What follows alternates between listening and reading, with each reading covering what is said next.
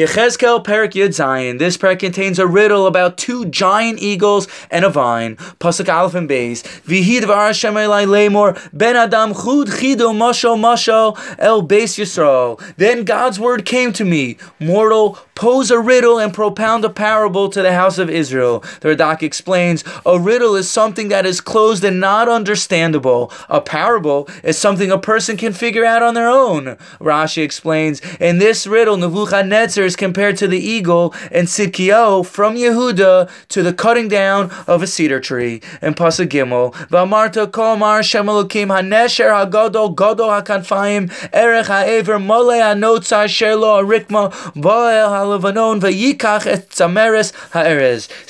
Says the Lord, say the Lord God says, the great eagle who has great wings, long limbs, and full, brilliantly colored plumage came to Lebanon and took the top of the cedar.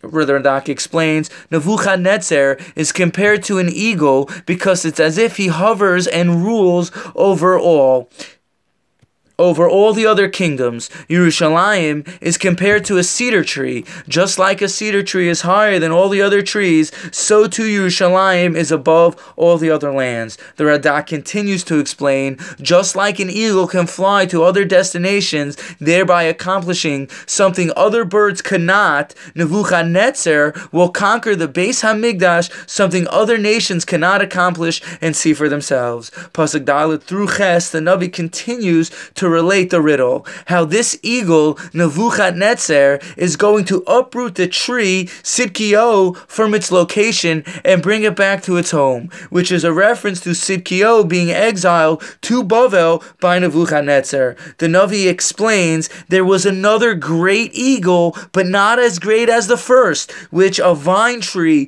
tried reaching out to and grabbing. The vine wanted to be watered and planted in a more fertile location to become a great and vibrant vine. The Radak explains the second eagle is Egypt, who the vine, which is Tzidkiyahu, reached out to for help while in Bavel. Tzidkiyahu wanted horses from Egypt to rebel against Nebuchadnezzar of Bavel. Note, by doing so, Tzidkiyahu had broken his swear to Nebuchadnezzar that he would not rebel and did not listen to the word of Yirmiyah the prophet to be subservient to Bavel. In Pasuk Tes it says, Emor Ko Amar Hashem Elokim Ko Amar Elokim Hashem Titzlach Halo Es Shiroshev Yinatek Es Pirya Yekoses V'Yavesh Kol Tarfei Tzmicha Tevash V'lo Bazerua Gadolo Va'amrav L'Masos Osa Mishareha. Say the Lord God says, Will the vine thrive? Won't Nebuchadnezzar tear out its roots and cut off its fruit so it will wither? Won't its foliage wither up without great force or many troops to hoist its roots? The Rashi, interestingly, points out on this pasuk, every single letter of the Aleph Beis is contained within this pasuk. This is only one of several psukim in the entire Tanakh that contain the entire Aleph Beis in it. Perhaps this alludes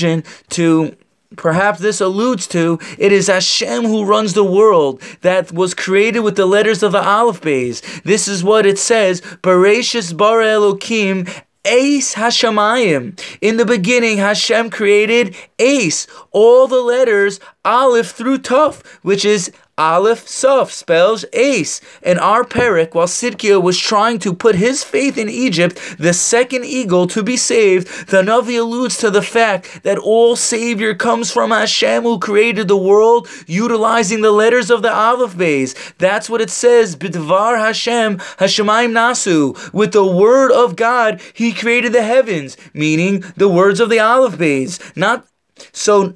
Only Hashem is our Savior and not some external circumstance. Pasuk Yud through Chol Aleph, the Navi explains the meaning of the riddle of how Yerushalayim is going to be taken over by Bavel and Tzidkiyahu is going to be punished for not listening to Yirmiyah and breaking his oath not to rebel to Nebuchadnezzar. Pasuk Chav Beis and Chav Gimel, the Navi turns its attention to a prophecy of redemption that will come that will come from the house of David. The cedar tree of David will grow incredibly strong roots and be unbelievably fruitful. Every bird will want to sit on its branches of Am Yisrael when Mashiach comes. In Pasuk of Daled, which is the end of the parak, it says, V'yedu kol atzei asada ki ani Hashem hashpalti es eitz gavoa gavati eitz shafel vashti eitz lach v'arachti eitz yavesh ani Hashem devarti v'asisi. Every tree of the field will know that is I, God, who humbled the lofty tree and raised the humble tree. I made the moist tree wither and made the withered tree bloom. I, God, have spoken and will act. The Radak points out the kingdom of the house of David is compared to a cedar tree